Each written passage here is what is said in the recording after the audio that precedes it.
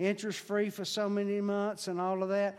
But you better start reading all the fine print on all that. The only way to really use a credit card and to be biblically correct and not incorrect is to pay that card off every 30 days when it comes in.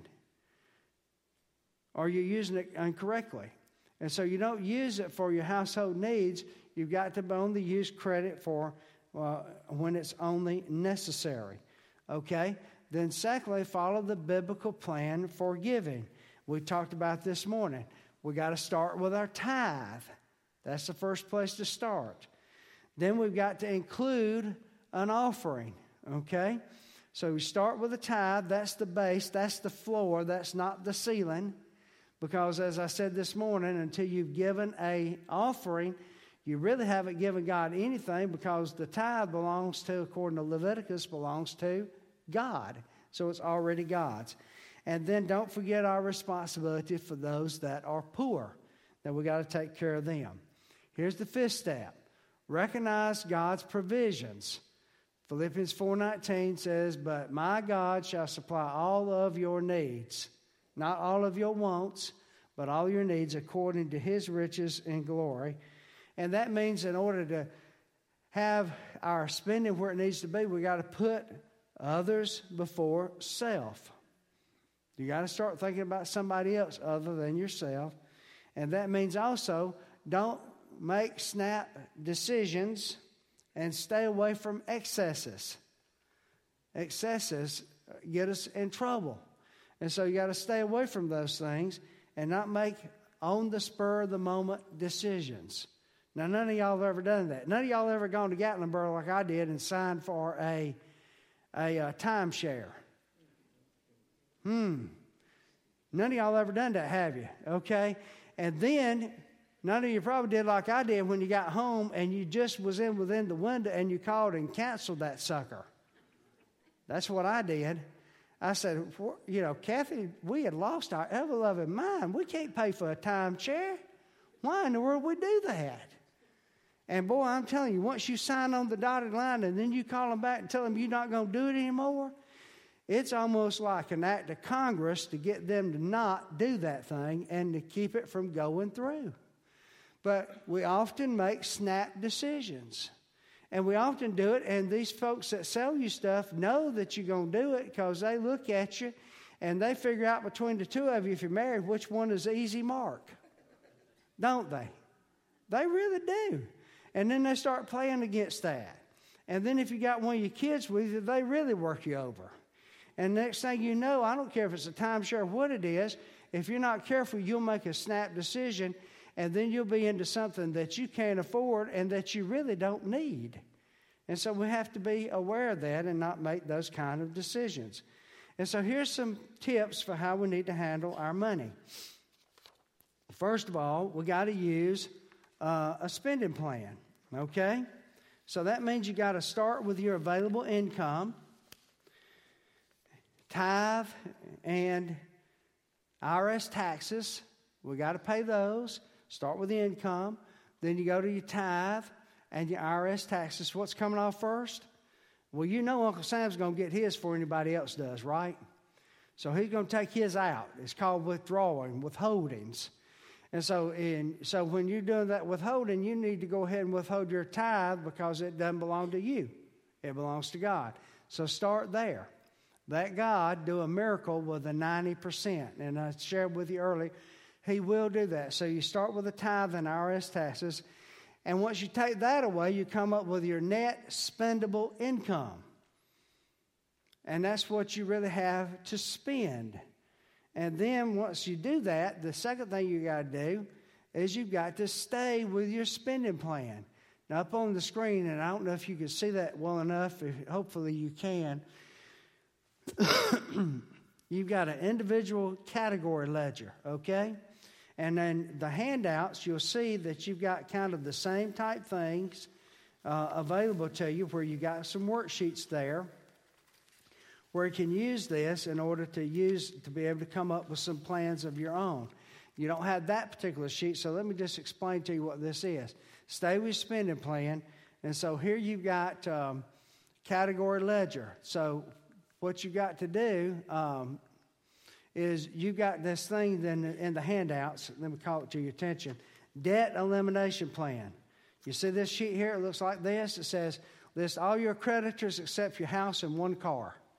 Y'all see that sheet? Nod your head this way. All right. Do you see this sheet? Thank you. All right. Then you do. That's what I'm talking about. List all of that. Now, hey, let's be honest. If you got to, before you start writing on it, make you another copy, because you might have more than you fill up on one page, okay? So write down all your debts. You probably don't even have any idea how much you owe to who, what the payment is, and all of those kind of things. So you got to write those things down in each category. And you have an expense category for everything, and keep all of that together. And don't allow your debt to get out of control. And here's another handy tip that we need to realize that a lot of people don't do, is we need to balance our checkbook so we'll know where we are. Now, that's something that folks don't always get taught, and we assume that they're going to get taught that in school, but we can't assume the school system is going to teach our kids how to handle money. Let's just be honest about it. The people that need to teach their kids how to handle money are the people that have the kids, so that they'll know how to handle it when they get old enough to have their own money. And so that means when I was growing up, that my mama and daddy, and I know this might sound old school to some of y'all, but on Saturday night wasn't going out to eat night and doing everything else. Saturday night was getting ready to go to church next morning. And so what that meant for us and getting ready to go to church meant that we had to get all the shoes out. There was 3 boys. We had to get our shoes out. We had to get our shoes polished. We had to know where the belts were. We had to know where everything was. Our Bibles were put there right by the door, and on top of the Bible was what? An envelope. And in that envelope was what? A tithe. And so there was a tithe of my allowance that went in that envelope. And I still use an envelope today because guess what? Mama and Daddy taught me how to use one. So if you're not using envelopes for your children, you're missing a great blessing, and they're not going to learn about tithing because you're not teaching them. So I quit preaching now and gone to meddling. But the reality of it is they've got to be taught. And the youth in your church, you think it's bad now the way people are giving to churches? Guess what it's going to be for the next generation if we don't teach them how to handle their money. Now, your kids might be like my youngest daughter, Dottie. She's real smart. And so when I give Dottie an allowance, and I said, now, Dottie, now out of that allowance, 10% of that goes to your envelope to go to church tomorrow morning. Why have I got to do that? Because, you know the old rule when you parent, don't you? Because I said so. Okay, so I'd say, because I said so. Well, no, wait a minute, Dad. Haven't you already tithed off that money? So why am I having to tithe off of you? Isn't that like a double tithe? I said, no. Whose money is it? I gave this money to you, and now it's your money. Yes, I tithe my part off of it, but now you got to tithe because it belongs to you. And so we've got to teach our children and our young people about how to use money. So they got to manage the checkbook carefully. Don't do like my brother, and I won't pick on him. It's not Dennis, my other brother. He went off to college, and Mother taught him how to do a checkbook, and he thought that was the silliest thing. He'd just start rounding things off to the nearest dollar. Either round it down or round it up. Then he called one day and said, Mom, I'm out of money. Why am I out of money in my account? And she said, it might be because you're not checking and keeping your checkbook. And it was. He needed to be able to do that. So that means you got to compare the checks, compare the deposits and withdrawals, record the differences, and keep up with it and add any new credits and subtract the debits, all those things. The two numbers don't match, guess what? You got to fix it. You got a mistake somewhere and needs to be fixed. So the fifth tip is do not use credit cards wrongly or carelessly. A plan for financial freedom is a procedure for freedom, and that means you got to start with the right desire. You got to have a desire to do what I'm talking about. And then it's going to take you time. It didn't take you much time to get into debt, but guess what? It's going to take you a lot of time to get out of debt. It takes you longer to get out of it than it does to get in it. Trust me, I'm always trying to get out of debt. I'm still trying to get out of debt. Didn't take me long to do it. It just was the swoop of an ink pen, or the swipe of a credit card, and I'm in it. But it takes a long time to get out of it. And then financial freedom requires that you got to have a plan. And you have to have a plan as to what you're going to do. So here's how Christians should handle their money. First of all, you've got to live it. You've got a plan there in that packet, and you'll see what is the semblance of a budget. You'll see on those sheets there, if you'll turn with me, at the top of it, it says living expenses. So I want to call it to your attention because that's what I'm talking about. You need to come up with a budget for your home and for your family. And you've got to do that by putting together what your credit is and putting all kinds of credits that you've got there, your fixed amounts, and then over to the right you'll see other things that you've got there.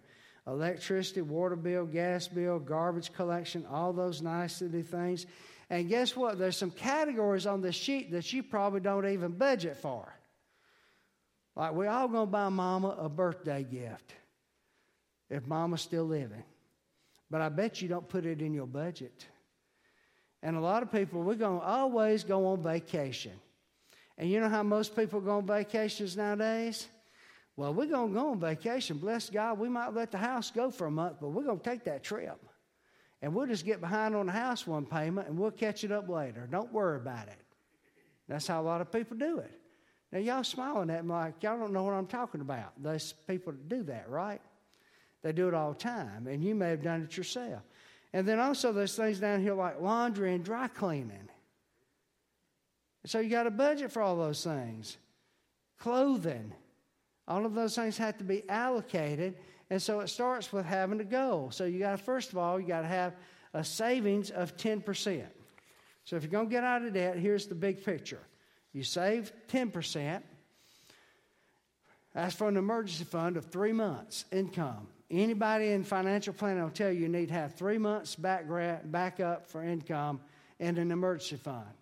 Why would you have to have 3 months?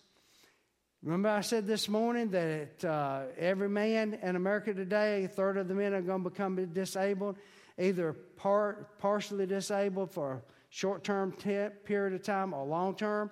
You know how long it takes to get short-term disability going? 3 months. Who's going to pay your bills when you wait for that to come in? Nobody, if you're not prepared. The second is so you can have a cash buying account. There's two different prices on stuff you buy. There's a price you pay for it when you pay for it with a credit card, and there's a price you pay for it when you pay for it with cash. And so if you've got cash, cash speaks louder than the credit, because you can pay for it and ask for a better price on things because you're buying with cash. Now, it's going to feel like you're just killing yourself because you're spending cash and you're paying off debt at the same time. But the reality of it is it'll eventually get better. Now, notice the other thing, living expenses. Living expenses should be 70% of your expendable income. Remember we talked about expendable income? Then you talk about taking your taxes off, your tithe off, and then you get the expendable income. So it's got to come to be 70%, and debt reduction 20%. So what am I saying to you? All right, let me put it to you this way. Here's all your 70% stuff. House payment, car payment, house insurance, utilities, repairs, upkeep, all of those kind of things. And your car expenses. One car is what we're talking about here. Gas, oil, etc. Things to be included. Medical expenses, life insurance, the dry clean, furniture. You know, all that stuff tears up eventually, and we got to fix it. Or we got to get rid of it and replace it. Here's the things you got to watch. If you're going to get out of debt, you got to watch about expensive foods, eating out. I was telling Mike at hot dog dinner tonight that one of our preachers invited me to go to Five Guys and Fries, the new one up here in Conyers. Now, they got a pretty good hamburger, but you know what? Me and him got a hamburger. We split order fries, got 2 drinks, and spent $25. And I'm sitting there looking across at the Whopper place, and they got 2 for $10 over there. And I'm like, why am I over here spending $25 on a hamburger? He was spending his money. At least he wasn't spending mine. But the reality of it is, eating out costs a lot of money. Furnishings and equipment, life insurance, clothes, all those things you have to watch carefully, and shop sales and that sort of thing, particularly if you're on a limited income. So here's what we're talking about. Gross earnings, you subtract your tithe, your income and Social Security tax, and then you come up with your net income. So whatever that amount is that's left, then you got to say, okay, I'm going to save 10% of that. I'm going to live on 70%, and then I'm going to pay off debt with 20% of it. So that means you got to recalibrate your amounts of what you're spending right now. Because what most of us are doing right now is we're living off 110% of the income. So you're going from 110 to 70. You okay out there? You hear what I'm saying? If you're going to get out of debt, that means you got to reduce your expenditures from 110 to 70. That means you got to tighten the belt, you got to watch the budget, you got to watch your spending, and you got to be able to do that and be disciplined about it if you want to get out of debt. So here's an example. Here's a family, annual income, gross income, $60,000. Tithe, 10%. That's $6,000. Taxes, 15% of your gross income. So now it's probably more than that. Okay? But this is just an example. Net working income is $45,000. Now, here's what happens. You go to buy a house, and what do they tell you when you go to buy a house? What is your income? I have done it again. I hit escape that time. Help me out. Help me out. Here we go. Jody, thank you. God bless Jody. Best thing ever happened to David. Amen? All right. Okay. I think I'm way ahead of myself, so let me back up. Here's an example again.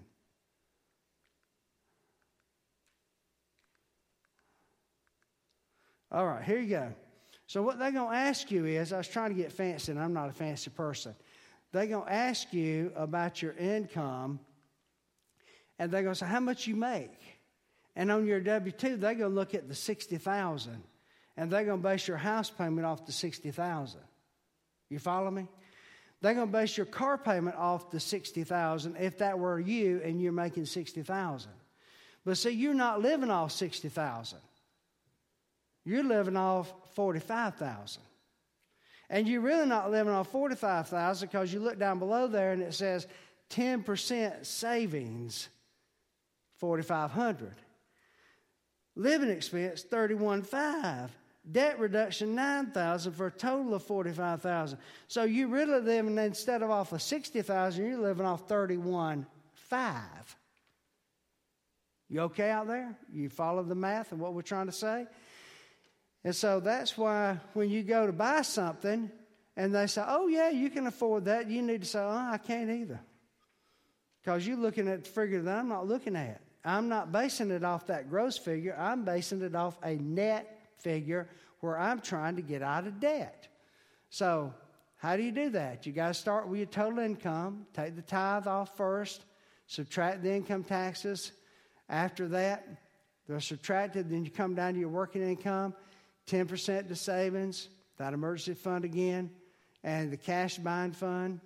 And savings should be deposited in an interest-bearing account if you can get it. Well, it has anything to it. So here's an example of how to get out of debt. You've got these two sheets in that material. One says option 1, the other one says option 2. So let's say if 20% of your working income is greater than required payments. In other words, you figure out how much your working income really is. That example, it wasn't $60,000, was how much? $31,500. So in this example, the total amount for repayment that you got to put toward paying off stuff is actually $625. But look at the arrow there, and the required payments is $545. So guess what? You've got a little bit more money extra. You've got $80 extra. You see that? So what are you going to do with the $80 extra? You're going to add the $80 to your Dillard's bill, which has a $700 balance. It's your lowest balance account. And all that's required that Dillard wants is $30 in the payment, but you're going to send them $80 more. So instead of sending them $30, you're sending them $110. And when you get it paid off, then you're going to take the $110 and add it to the pennies account and pay off the pennies bill. And you keep working it down. Makes sense? And you work it down, and then you take the pennies bill and the money you got for it, and after you pay pennies off, you take that and add it to the furniture that you financed with the finance company, and you keep working the way down until you get out of those debts that you've created. And so that's the way that you try to get out of debt, and in order to do it in a logical way. So does that make sense? Nod your head this way. If it don't, I have no idea. I'll talk to you later. Okay. Here's the other one. If you have option 2, where your debt repayment exceeds the amount of money you got. In other words, you got more month than you got money. And you're trying to use the spendable income. How are you going to do that? Well, then what you're going to do in that situation, you're going to start with your biggest debt and your biggest interest rate. And you go right the opposite. You see the interest rate there on that Visa bill is 21.7%. You only got $625 to pay, and so you got $20,070 total debt that you owe. So you're going to take and you're going to divide and say, okay, that Visa bill is 21% of that total debt that I got. So I'm going to take 21% of my $625 figure, and I'm going to send the Visa folks $135.62. You might say, well, wait a minute, preacher. They want a lot more than $130-something from me. That's where you're going to have to pick up your phone and tell them, I created this debt, and I can't pay all this debt off right now, and all I can send you is this. Will you work with me? Now, guess what? They got a lot of people that aren't working with them at all. They got a lot of people that aren't even calling them and aren't even letting them know what's going on with their debt. And most times you'll find that some of them, not all of them, will work with you. I'll also send Joe, the responsible one over here, a letter. Where did he go? He's done left. He's back there. Yes, I see that hand, Joe. Thank you. He's already making a commitment tonight. Praise God, Pastor. I know you're proud of your son. So, a letter, a sample letter that you can send to your creditor to say, hey, this is it. This is all I can afford. I'm trying to get out of debt, and I'm going to send you this amount of money. Now, you may say, they won't take less than that payment. Some of them will, some of them won't. But you won't know till you ask. And you got to ask them. My grandmother was over here at what was Newton Medical, and it's changed its name 3 or 4 times to protect the innocent. But, now it's something that's Piedmont Newton, right, Ed? Okay. And she had a big bill over there, and they called for her to pay that whole thing, and she's on a fixed income. She said, I can't pay that thing off. And you know what? She said, I can send you $15 a month. And I'm proud of my grandma. Before she passed, you know what? She paid that bill off for that surgery she had at $15 a month until she did it. And they never came after her. They never complained about it. But she was able to take care of her obligation all by herself. So here's the reality. 70% of working income is for fixed or living expense, 20% on debt retirement. When your debts are paid off, you continue paying the 20% for future planning. That's where the grace giving comes in. Or maybe you think you're going to help your children with their education. You're going to put some more money back for retirement, or you're going to pay off your house early. And all of those things you're able to be able to do because you've gotten out of debt. Or you might even be able to walk into a car dealership, like I heard a man tell me not long ago, and pay cash for the car and write a check. Because you're not having to finance the car anymore. You've got the cash that you've saved for the car, and you can say, what is the cash price? I'm going to write you a check for that car. And guess what? It's a whole lot less than you would imagine if you didn't pay cash for it. And then consider as well driving something that's not brand new. The cars today cost more than my house did when I first bought it. It's crazy, isn't it? And so why would you want to drive something off the lot that immediately when it loses value when you drive it off the parking lot of the car dealership? So my suggestion is buy used. If anybody's looking for one, I got a used Ford Explorer out there in the parking lot, Sport Track. It's only got 245,000 miles on it, and I'm still doing it. It's still running it. Second transmission, second air conditioner. But you know what? Me putting all that into it is a whole lot cheaper than a car payment because I'm paying off debt. And I'm going to pay off debt, and I'll run it till the wheels fall off of it. And that's what I intend to do. Unless one of y'all want to make me a real sweet deal tonight for a 2005 Sport Track. Don't everybody raise their hand at once. I'll take bids on it, okay? All right. So here's what we're talking about. You got to come up also with an amortization schedule if you want to try to take care of paying off your house early. Guess what? All you got to do is call your lending company and say, I need an amortization schedule on my house. My parents paid off a 30-year mortgage in 15 years. And how did they do it? Because you'll notice on this example here, how much of the payment on the first payment is principal and how much is interest. So what they did is they got that amortization schedule, and it shows on this example, the principal on the first payment is $67.10. That's how much my mother sent in addition to her regular payment. And she did that every month. The next month, it was $67.55. And you're making two car payments. You're making two house payments. You're not making double if your house payment is $600 or $700. You're just paying the principal payment. And you'll pay your house off in half the time that you owe on your house if you'll simply do that. Now notice down toward the end of it what the payments are. 160 months into it, your interest is lower and your principal is higher. So the earlier you get started, the better off you're going to be. So financial planning calls for future planning. You got to invest in the future, and there's reasons to do that. To give in order for you to live comfortably, to have the extra income you need, prepare for retirement, and help children get the college education they need, and help your children and maybe even help your grandchildren and ensure a certain lifestyle that you want and to leave something behind. Here's something else you probably never thought about, and I want you to think about this. What you going to leave once you're gone? Who you going to leave it to?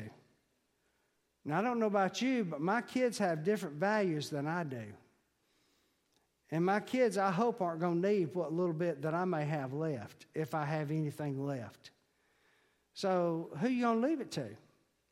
Have you ever thought about leaving something to your church in your will? Have you ever thought about buying an insurance policy, which would be pennies on the dollar, and making the beneficiary your church or some Christian cause?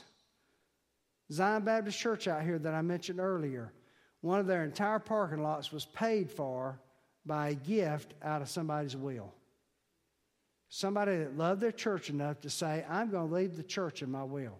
When I die, my Christian will already has in there that 10% tithe, get that part, of my estate is going to the new church foundation that we have at Stone Mountain Association.